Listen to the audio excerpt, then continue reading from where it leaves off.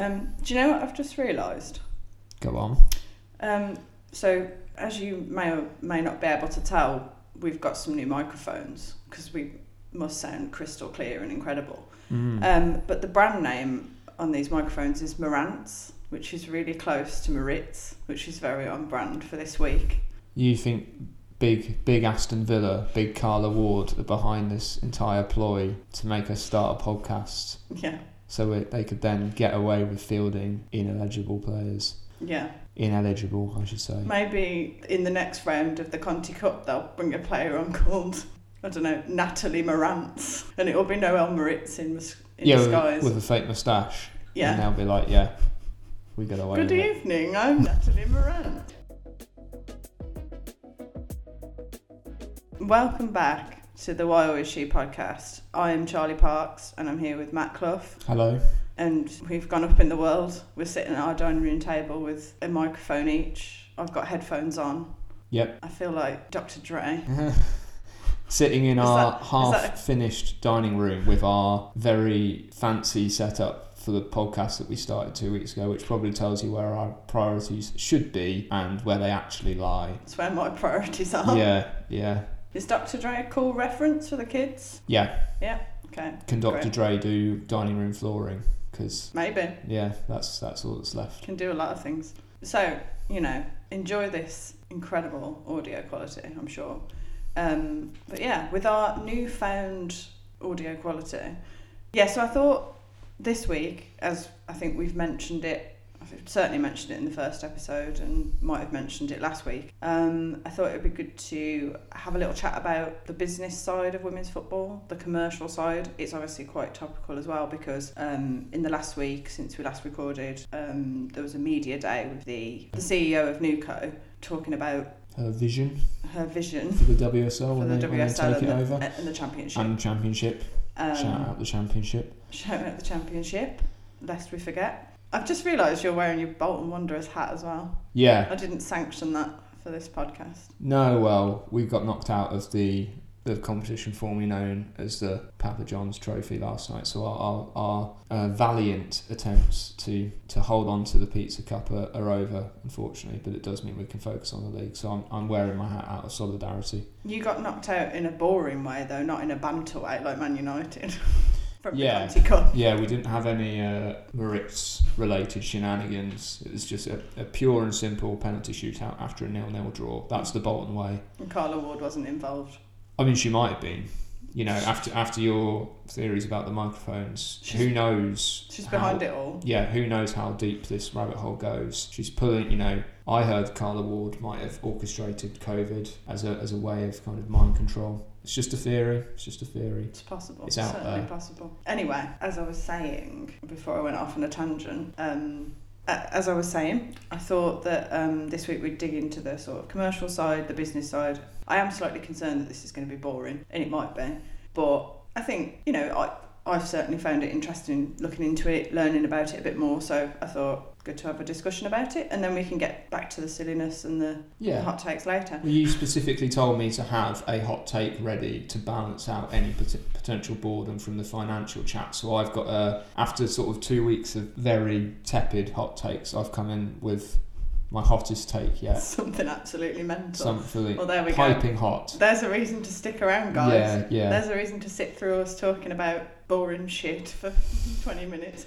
So, to kick us off, I think a good starting point for me was, I was already thinking about this anyway, and then I was looking on Twitter. I was following all of the Conti Cup bants on Twitter the other day, and obviously there was I get a lot of Arsenal fans on my Twitter. I don't really know why, but I get a lot of Arsenal fans on my Twitter, and they were obviously absolutely loving the Man United situation, and as a result of following all of this, banter, God, back on Dr. Dre.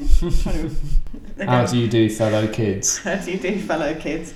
I sort of saw a couple of Arsenal fans tweeting about how their game against Man United, which is the Emirates, has nearly sold out. And obviously, and I saw another tweet which was like comparing the opening game of the season 2022 with this season's opening game at the Emirates, which was night and day. Yeah. It was like nearly empty. Yeah. And then this year, obviously, it was a record crowd for the WSL. Was it something like 50,000? Something like that. And yeah. Sounds like they're going to break that with the Man United match coming up. Yeah, and it was against Liverpool as well, so it wasn't like it was like a derby or anything. It was like no. Liverpool, right? It was Liverpool, and they lost as well, which does make it slightly funny from an outsider perspective. It's classic Arsenal, isn't it? Classic chaos and all, as I call them, which is tenuous. But yeah, so I think for me that's a great example of how much the game has grown commercially in the last year, you know. And it's not just in England as well. You know, obviously we talk a lot, almost exclusively about the WSL on our podcast, but, you know, obviously it's not the only place where the game is growing. And to get to the boring stuff early, I, on the train to work last Friday, read the Deloitte Football Money League report. In detail and made notes. So that only covers 15 European clubs, but I think it's a good sort of... it's a good barometer, isn't it? Good barometer of where it is and everything. And so on average... these 15 European clubs' revenue grew by 61% between the 2021-22 season and the 2022-23 season, which is obviously massive. And then obviously, just anecdotally as well, we know that, you know, the World Cup semi-final, I mean, obviously we bang on about the Lionesses as well and how the Lionesses have been instrumental to the growth of the game in this country. But not to be too Lionesses-centric, although we were in the World Cup semi-final that I'm referring to, against Australia. That was like the most watched thing in Australia ever, was it? Something crazy like that, Not even a sporting event. It was just like the most watched thing on TV ever in Australia. Yeah, I mean, and you think obviously Australia as a country, they've had, you know, Olympics relatively recently. They've had...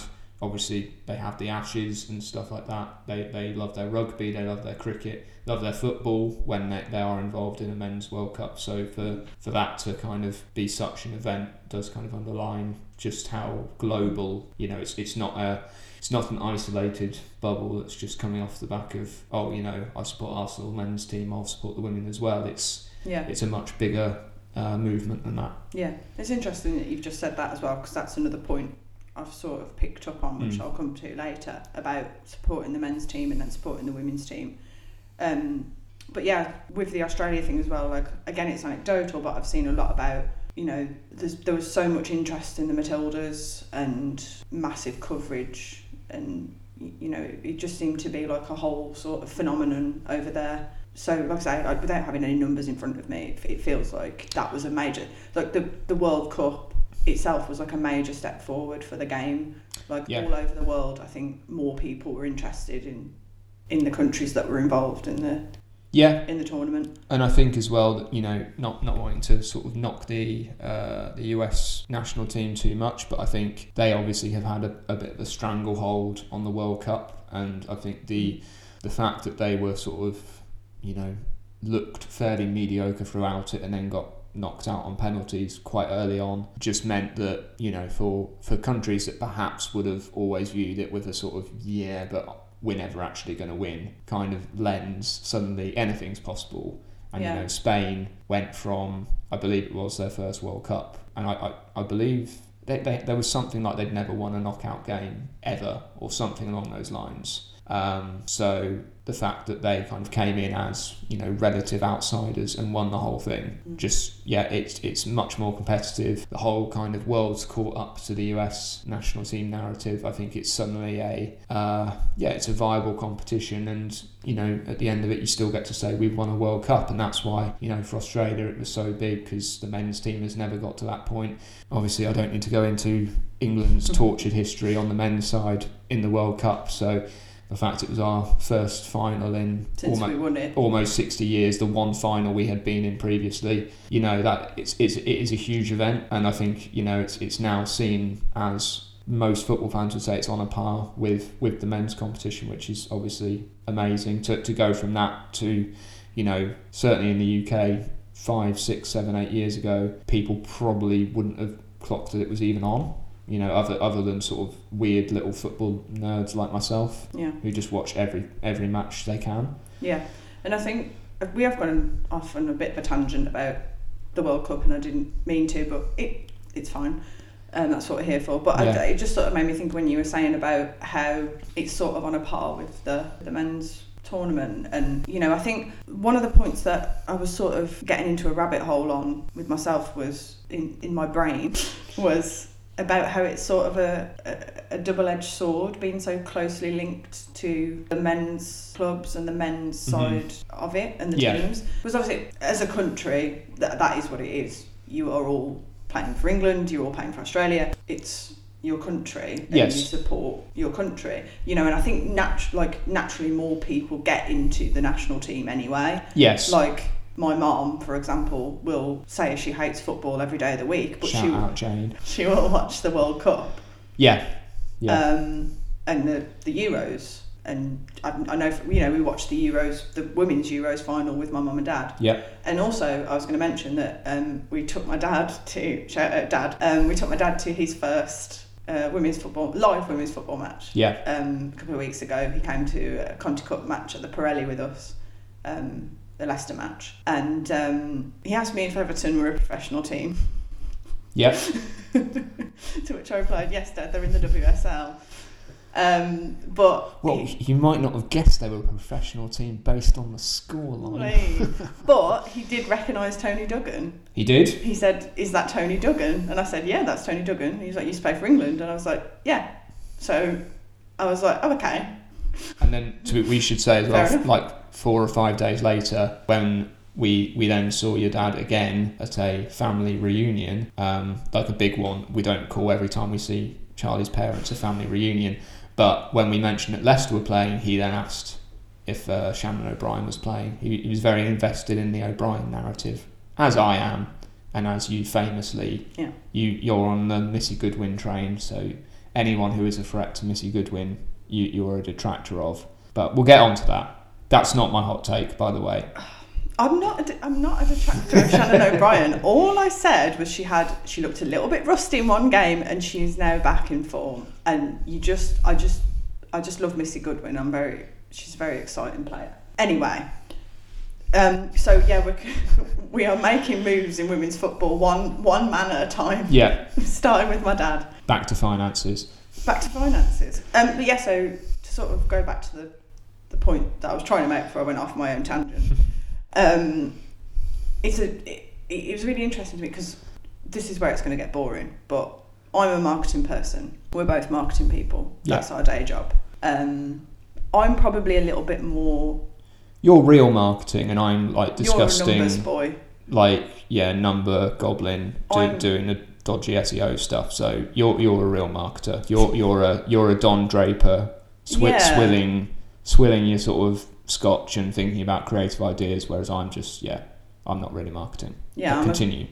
So this is where my head goes. So I was just thinking like about the double-edged sword of being so. I think this is the case certainly in Europe. Obviously, in the US it's not. Mm-hmm. But in Europe, pretty much every women's team, other than there's a couple like London City Lionesses. Yeah. Pretty much every women's team is affiliated with a club, an established club, a men's club.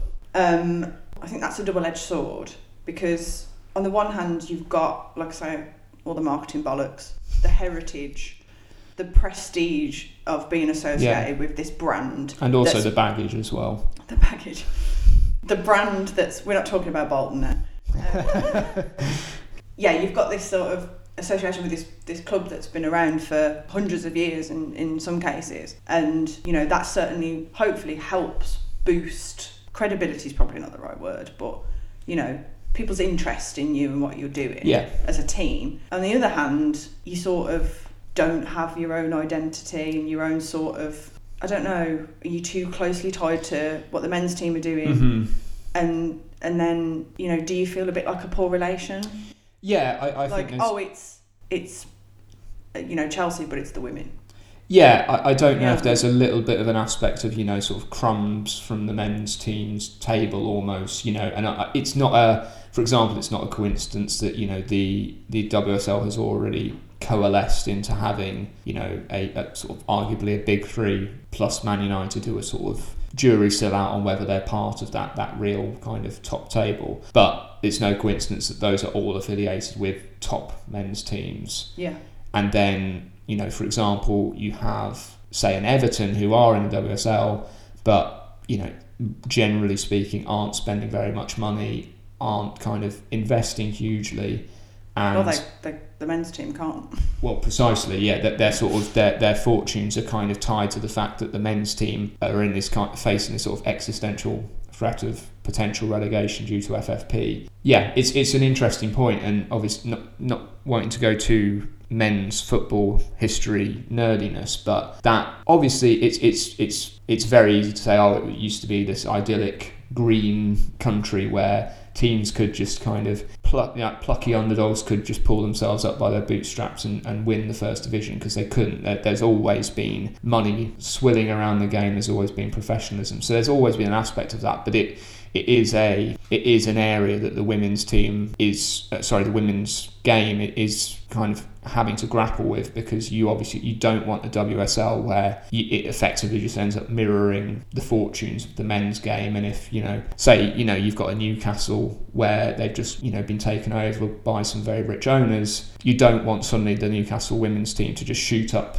the divisions and suddenly be at the top of the WSL purely because the men's team is. I mean, I know that the owners have effectively bought both clubs, but I think in an ideal world you'd see slightly more organic competition rather than it just being completely beholden to what's going on arguably on the men's side and what's gone on for 150 years. You want it to have its own identity, basically. Yeah, good point. I think that leads us sort of quite neatly on to the NewCo stuff. So yeah, just for some context, because I think we're all going on a learning journey together on this podcast. NewCo is the company that's been set up. It's literally been set up for this purpose, hasn't it? Yeah. To basically take over the WSL and the Championship, yeah, Women's Championship, and take over the running of it from the FA. But the FA still have a significant say in it, and obviously will still, you know, they still set the rules that govern the sport in the first place. So yeah. And apparently, because NewCo, again, I'm a marketing person, NewCo is the shittest name I've ever heard. Yeah, doesn't help trying to talk about it. Apparently it sounds like it either sounds like the Roy family from Succession about to take over the league. Yeah. Or it sounds like, you know, like in a Disney film, like a Pixar film, when you've got like an evil corporation that's like taking over the world. It's like all dystopian. It sounds like that, doesn't it? It's very the evil company in is it WALL-E? You know. Yeah. It's like not that, particularly creative. But apparently, so the one of the things that I did pick up from, so I read the Athletics sort of summary of the video and the media day that she did. And they said NewCo is going to change, the name's going to change. So thank God for that. I would have called it Katie McCabe Industries personally as a sort of a placeholder name, but they didn't take me up on that offer. But who knows, for when they rebrand, we could go down that route. I'm going to set up a company called Katie McCabe Industries. So yeah, a lot of what she said was just like corporate bollocks. And I think a lot of the discourse online and Twitter and stuff was, you know, what is she on about? And we'll get to the Glastonbury comment in a minute. But, she did say something which I thought was actually quite insightful and I sort of agreed with. And she said, women's sport has been treated like a charity and expected charity returns. Yeah. And that for me, that sort of like encapsulated what I was thinking about the sort of relationship between the men's and the women's team at the clubs. It's like, oh, we've set up a women's team because, you know, it's nice for the women to have a go at the football, isn't it? But, you know, we don't expect them to do much. Yeah. So it's sort of like, that was probably, I mean, I don't think that's hyperbole. I think that's probably the attitude that was existing, like when the sort of teams were set up. Yeah, I think, you know, not to bash Man United too much, because we did enough of that last week. We can never bash them too much. No. I am a Bolton fan, so I've got, you know, blank check to do that. But I do think, you know, certainly Man U setting up Man U women when they did, it did very much feel like a kind of... #MeToo.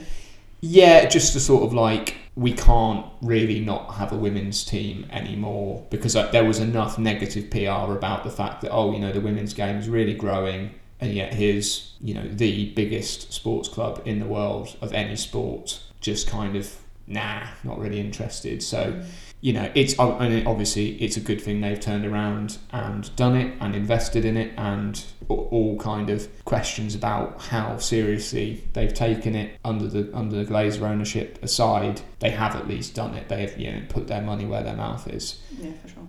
So I think what she was saying was her sort of priorities to actually draw the distinction between the two sports in a way, as in men's football and women's football.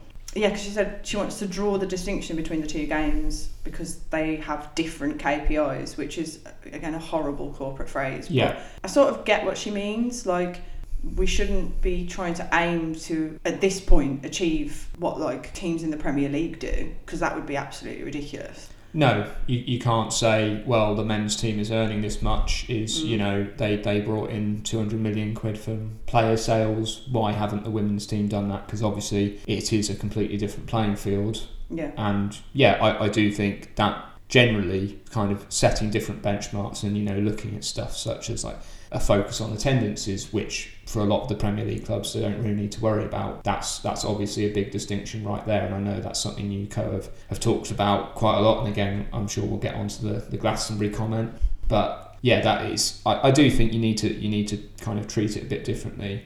Just sorry to go back onto the charity point quite quickly. That is an interesting point, because, you know, you don't want to treat the women's game as a, you know, sort of like, you know, as you say, a sort of a pet project, a charity case where you just chuck a bit of money at it here and there. But equally, something I've seen as a result of this kind of media round from NewCo has been the sort of question, okay, well, if we're not going to sort of treat it as a charity, which the FA gives a bit of money and the Premier League clubs give a bit of money, where is that money actually going to come from? Because it does need money to grow, and I think that will be something NewCo really need to, I mean, obviously they'll think about it, but generally it will be very interesting to see how they deal with that, because as we have seen in the men's game, there's obviously some really good owners out there who've put their money in and helped grow teams and support teams. However, there are also, you know, arguably many more cases where people have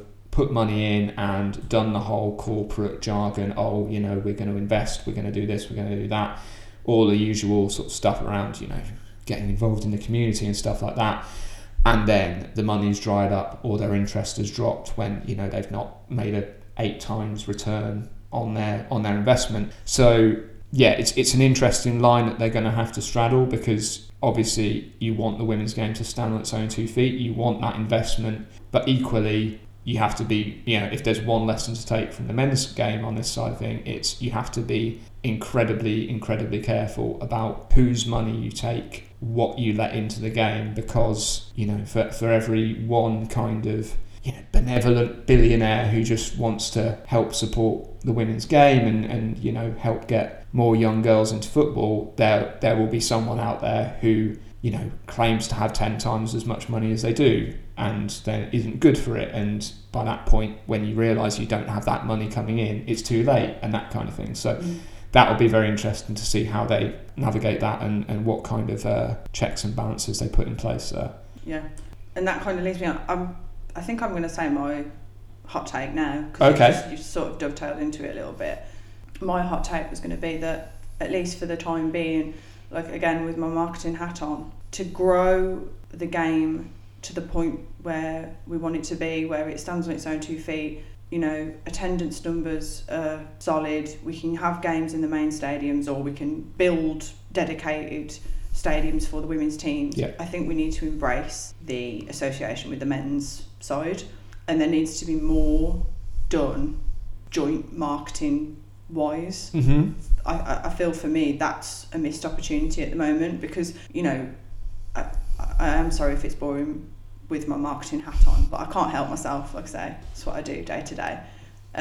This is where I look for opportunities and things and patterns and whatnot. But I've noticed going to games, you know, there seems to be a contingent of people there that are just Leicester fans, and they will go to whatever because it's Leicester. Yeah. They will go and support Leicester no matter what, because it's Leicester. And there's got to be more untapped potential in that sort of market of people that are massive fans of the men's team and just don't really engage with the women's team at the moment. Yeah. And that there's got to be something you can do to tap into that.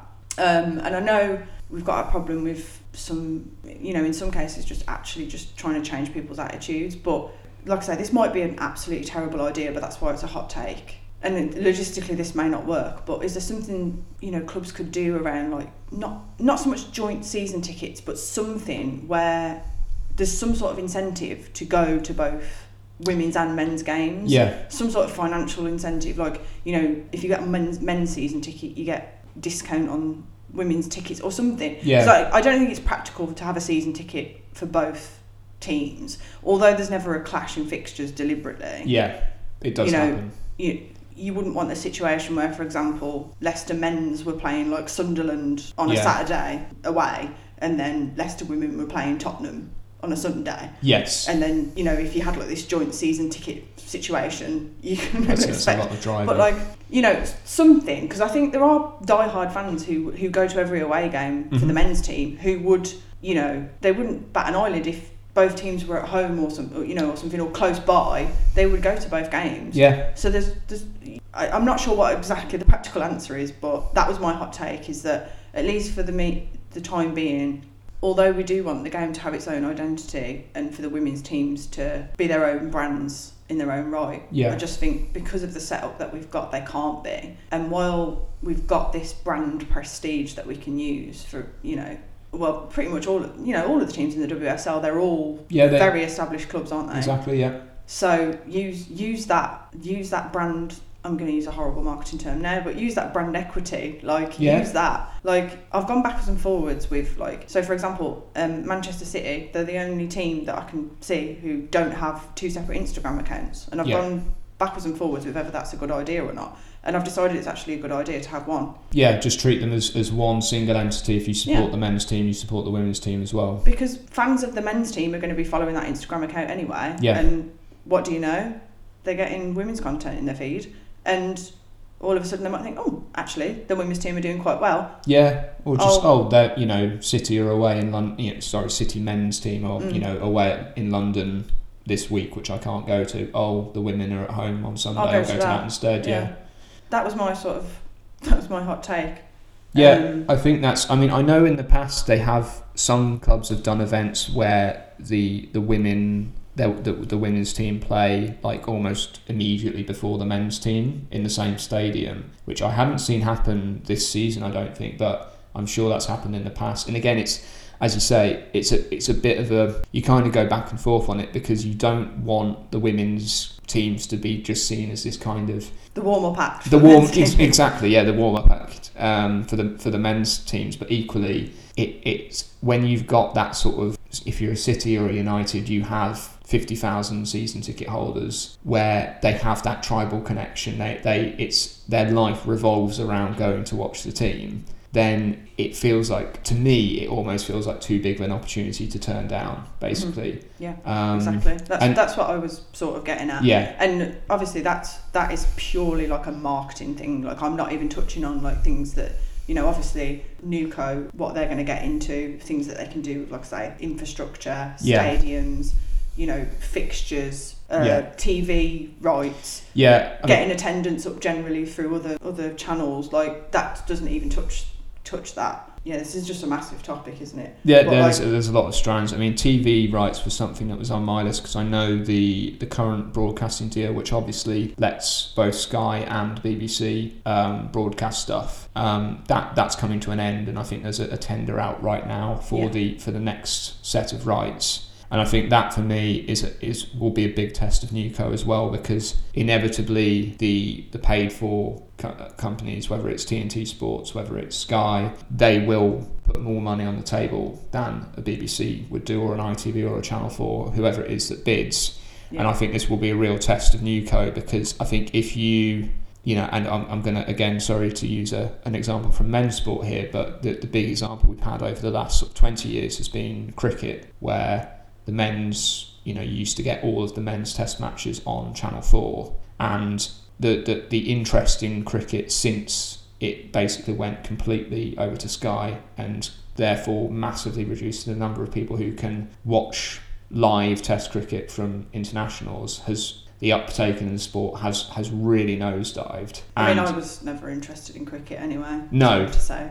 But I mean, this is the thing: you can't watch the Ashes. You can't. India are out. England are out in India at the moment, and just had a pretty historic win over there in the first test, but actually, and you can't watch it. I know I'm taking the piss there, but I think if cricket was on normal telly, precisely. Use that phrase, I might actually sit and watch it. If I said to you, there's a winner takes all. This is the last day of the last test in the Ashes, and whoever wins today wins the entire thing. You'd watch it. Like I say, we say as a household that we hate rugby. Yes. End of point. I don't know what I was going to say. But we were with some friends when the World Cup was on, and we ended up getting into watching it, didn't we? Yep, absolutely. So it draws you in. It does draw you in. So I think that point is a great one. Yeah. Because I was just going to mention as well that one thing that Nikki Doucette did say was that she was very conscious of that balance between the commercial side of getting a good deal to get money into the sport, but also at the moment, because it's sort of still not in its infancy, but it's still in this growth stage. Yeah. You want to be careful about alienating fans. Yeah. Because I think I've already said to you, if it goes on to like some sort of paid subscription service, I will pay. Yes. But you're also recording a podcast about it, which shows you're that invested. Yeah. So we are lucky enough to have the financial means to be able to do that. Yeah. And not everyone is. That's understandable. So I think it is that careful balance with that TV rights situation, and that, like I say, that will be the first real test. And because she is talking about wanting to do the right thing for the fans, she talked about that a lot. Yeah. And I know it's not necessarily her job to say, support, grassroots, football, really. She, realistically speaking, is she going to still be in post in 20 years when 4 and 5 year old girls who are 4 and 5 now are there becoming the next generation of superstars and playing in the league? Possibly not. So, from her entirely selfish and understandable perspective, she might think, you know what, I'll do a deal with Sky because it's 10 times as much money as the Sky plus BBC offer was. I'll look like a hero to the clubs. The problem is you get like a Test cricket situation where they took the money, they effectively made a deal with the devil, and 20 years down the line are wondering why Test cricket is really, really struggling. Yeah. And it's obviously it's an oversimplification to say, because people can't watch it, but there are plenty of people out there who can't afford Sky, or just it won't occur to them to watch stuff that's on Sky. And if you're a 5-year-old girl, probably don't have much of a say over how your family allocates its finances. And if you've got free live sport in front of you, it's great, but if it's suddenly behind a paywall and you don't have access to it, it's definitely going to dampen your enthusiasm. It's definitely going to, it's maybe a sort of misty-eyed point, but it's one less way you can see someone on the TV and think, well, they look like me. Mm-hmm. I want to be like Beth Mead or someone like that, and it's a route in. Sure. And like I say, it's obviously it's an oversimplification to say if you don't get to see free live women's football, you won't become a footballer or something like that. But it all adds up basically. And I think it's a great thing that the Lionesses were on free TV, because again, if they hadn't been on TV, would the country's interest in women's football have gone through the roof? Probably not. No. Yeah, it's a really good point, and I hope at least for now she falls on the side of making it accessible still. I hope so too. So if you're listening, Nikki Doucette, which I'm sure you are, just think about cricket. It's like baseball, but with people wearing white. Should we lighten the mood with your red hot take? Let's go red hot take. Right, so we're recording about a week on from Marit Gate, which as we've already touched on, was objectively speaking quite a hilarious way for Man U to get knocked out of the Conti Cup. Quite hilarious. It was hilarious. And obviously Mark Skinner, I appreciate it's a really shitty position to be put in as a manager. Where are we going to shit on Mark Skinner again? No. I'm not shitting on Mark Skinner. Like I say, I think it's an awful way to be. He's obviously approached the City match thinking, well, they're going to field a strong team because they've still got something to play for, but we've effectively done our bit. There's no, other than Aston Villa losing to Sunderland, there's no way we're kind of going out here. And then obviously Aston Villa fielded Noel Moritz, who'd already played, was cup tied. The fairly standard punishment for this kind of infringement, which, to be fair, again to Skinner, wasn't actually outlined in the rules, is that the team basically voids that match. And I know in the past there was some precedent for, I think it was Reading getting booted out of the entire Conti Cup, but let's be honest, that doesn't really make any sense because Aston Villa had played, 5 or 6 matches. They fielded Moritz in one of those matches. It doesn't make sense for them to void, the whole thing based on one match. It just makes sense for them to lose that one match, and whatever happens. Okay. So Mark Skinner did a press conference where he said something along the lines of, I want the rules of the competition to be respected and upheld, and I don't want it to be to the detriment of Manchester United, which is a bit like me saying I want the rules of gravity to be respected, but I also want to be able to jump 500 feet into the air, because those two things it's a bit of an oxymoron. Mutually exclusive. Yeah. So my hot take is that old Continental Tyres and the FA should have got together and said, you know what, Mark Skinner, he's having a rough couple of weeks, so let's listen to him. So what they should have done is said, right, fine, we don't have an official punishment in the rules for what happens if a team fields an ineligible player. So they should have said, you know what, the Aston Villa result stands, Manchester United still go through. However, from this point in the competition, everyone except Aston Villa, because they've already done it, can field one ineligible player for each match. And that can just mean anything. That can just mean London City Lionesses can say... So Man U could bring Garnacho on or something. Well, I was thinking, if Gareth Taylor fancied wrestling Bunny Shaw, he could just call up Pep and say, how's Haaland's injury coming on? If someone, Jill Scott put it on a boot, she could come back. And then even I envisioned a sort of auction system where if, for example, Jonas Eideveld didn't name Katie McCabe in the Arsenal lineup, it could be like in sort of American films and TV where they have fantasy teams, but it's like once you've claimed a player, no one else can claim that player. They could do that. So if Arsenal didn't start Katie McCabe, for example, then they could just say, well, London City Lionesses could be like, well, we'll field her. And I think that would have been the way to go. Without going too much into the context, I don't think London City Lionesses would do that, but it would be funny. That was a bad example. I'm sorry, guys. Yeah, I like it. Yeah. Great hot take. We move on to the player that we want to talk about this week. Yes. I can't remember. Did I go first last week? No, I think I went first last week. You go first. Okay. So my player is the legend, the myth, Stina Blackstenius. Oh, for God's sake! Have we got the same player? You've got the same player. Well, that's okay. So we can talk about the different reasons potentially. I mean, it's not a surprise that she's come up. So we both love Stina Blackstenius. I mean, she's got the coolest name, I think, in all of football, first and foremost. And also, if you go on her Wikipedia page, there's a line on it where it says her dad and her brother are the only people in Sweden with the name Blackstenius, which is, again, way too much detail for her dad made it up. That's why. Yeah. It was on. I know why it's on there. It's because it was on a YouTube video, which I have watched because I'm sad. Yeah. It was like an interview. The Blackstenius Chronicles. It was an interview with her, and she said, her dad basically made it up. Yeah. I can't remember what the constituent parts were, but yeah, he just made it up, which is also badass. Fair play. So, I mean, I'm sure we've got similar reasons for bringing her up. Yeah. I think one of mine was, I must think about that goal that she scored against Brighton earlier this season. Yeah. I think every day. Which is genuinely, all joking aside, a great finish.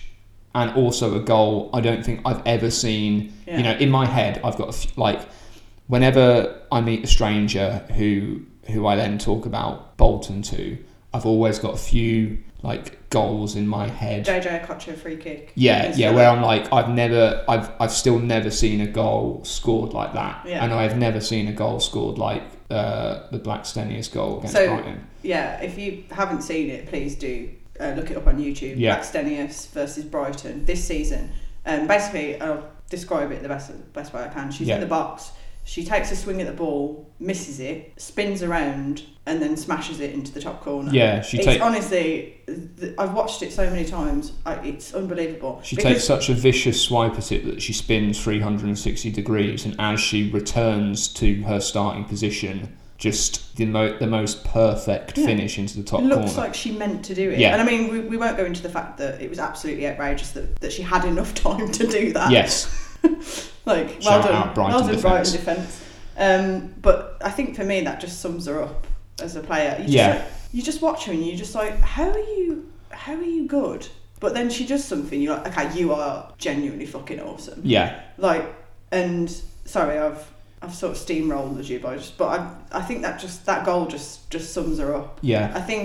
I just wanted to give her some love because I feel a bit sorry for her at the moment. Yeah, so I the reason I picked her was obviously she came on against Liverpool. She didn't score. She had a couple of huge chances to score just as Liverpool were starting to look a bit knackered and it was all getting a bit stretched, the game. And then, yeah, she didn't score. When she came off the pitch, she was quite visibly upset, which I think just... To me, you kind of touched on it there. She, again, I'm sorry to keep making comparisons to the men's game, but she doesn't strike me as one of those. She's not a fox in the box, like real poacher, like you give her one chance and she'll bury it. She isn't kind of super prolific, but she kind of reminds me of Haaland in that, you wouldn't say she's an unbelievable finisher, like just able to finish every single half chance she gets. But what is outstanding about her is her ability to basically get into those scoring positions, because to be honest, obviously Arsenal won the game very comfortably, but it was only when Blackstenius came on that Liverpool suddenly were just all at 6s and 7s, and that was purely down to her ability to her movement and her ability to find those angles in the box. And yeah,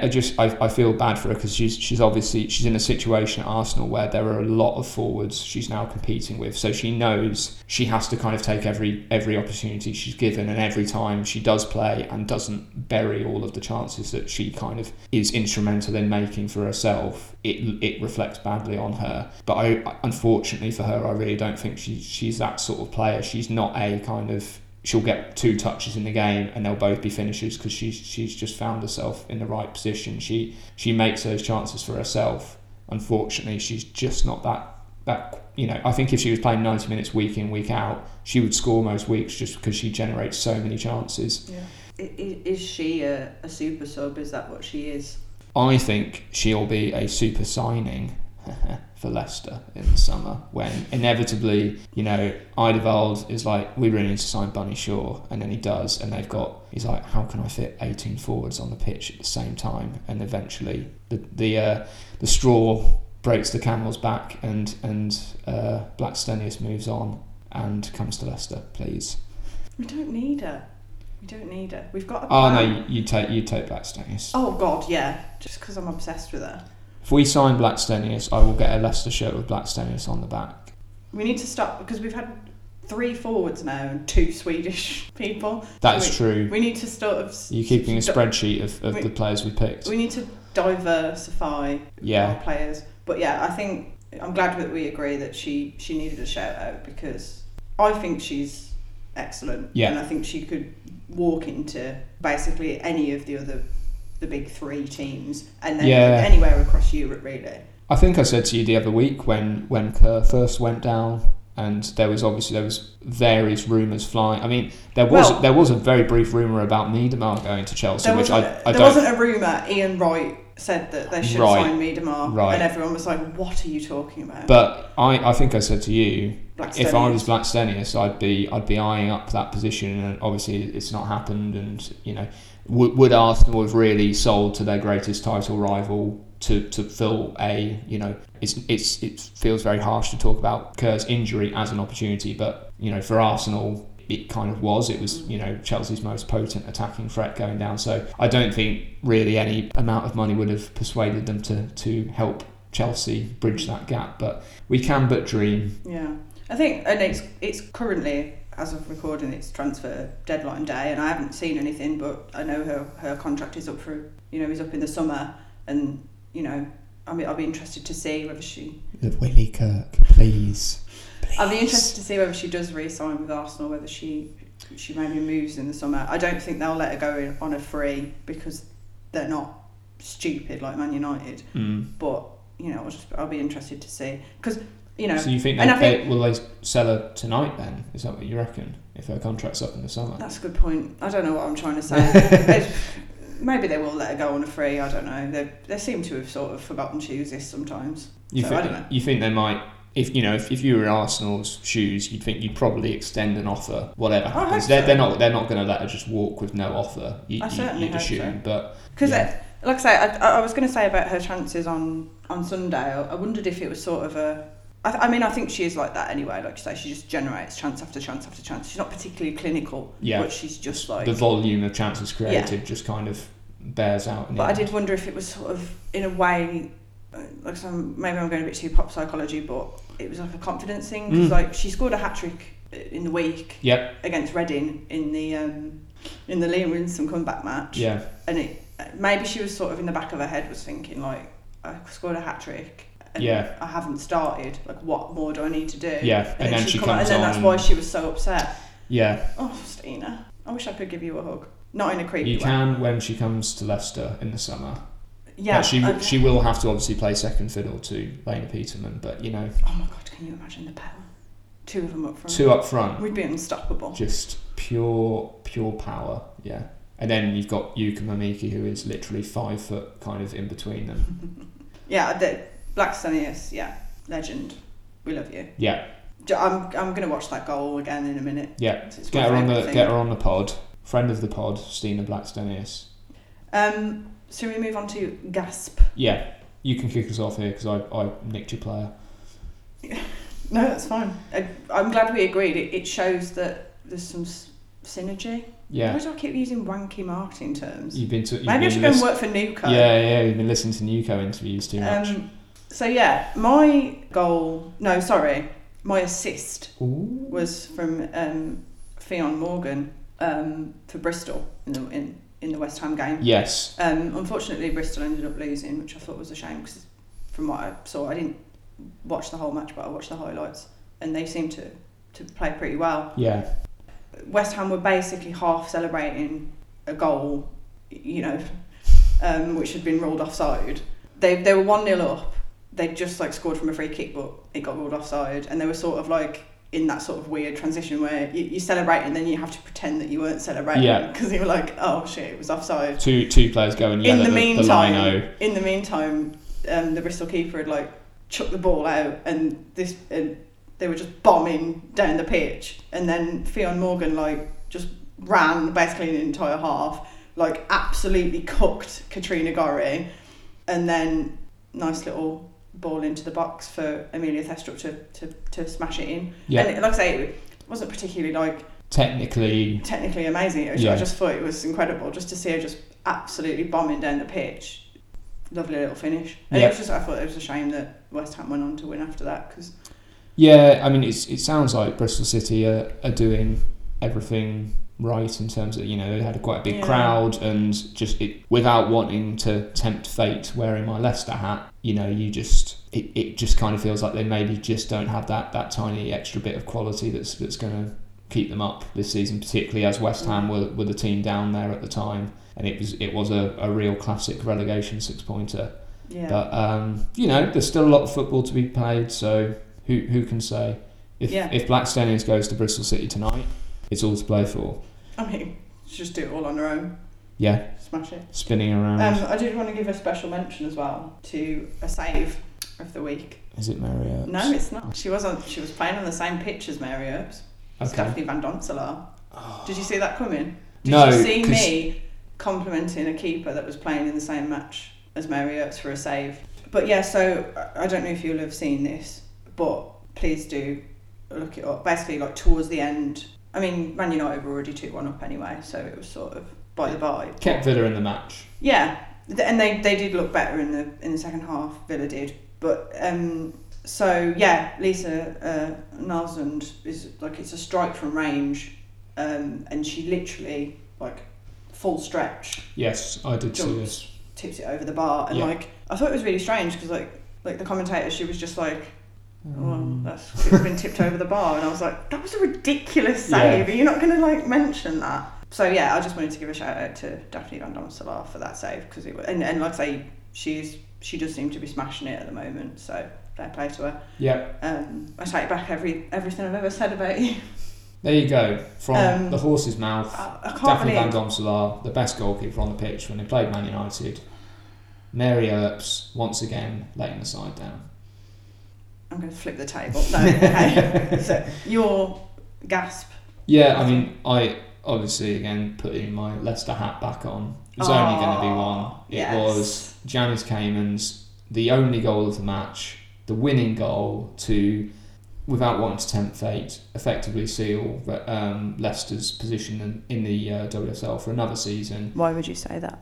A wonderful turn on the edge of the box, absolute, just, showing all her experience, left foot, bent into the goal, just great finish.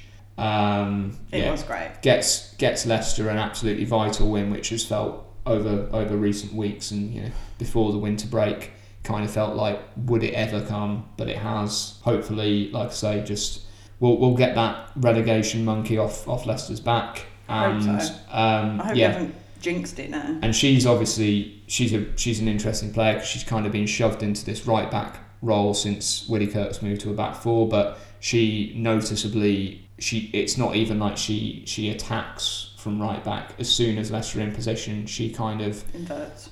Yeah, basically inverts and becomes effectively a second defensive midfielder. And and there was also a great Willie Kirk quote from the goal where he said, I think just before she shot, everyone on the bench heard me screaming, "Don't shoot." So thank God she did. It's nice to see that the Leicester players have got a bit of autonomy. It's nice to see that Willie Kirk doesn't take himself too seriously, and is happy to admit when he doesn't always know best, which I think is a good quality to have as a manager, rather than insisting you're always right and all that kind of thing. I think great goal, great win, great team. I don't have anything more to say on that. Yeah, I agree. I'm happy you said that. I thought you might say that. Yeah. And I feel proud of both of us for not picking Lauren James. I mean, she's just overrated, and it's just two kind of half-volleyed finishes, one on each foot, and one was obviously kind of a no-look volley from behind her to deal with her. It's super easy. Like, anyone can do that. Just absolute schoolboy stuff. Yeah. Like, who Sunday cares? League, that is. Come on, guys. I could do that. Yeah. Well, it goes without saying, doesn't it? She could probably have goal of the week every week. She's kind of having running her own sort of like goal of the season competition with herself at this stage. Fair play to her. Yeah. That's why she's in my fantasy team. Yeah, it's why I think she'll be top of Leicester's list after Blackstonius for transfers in the summer.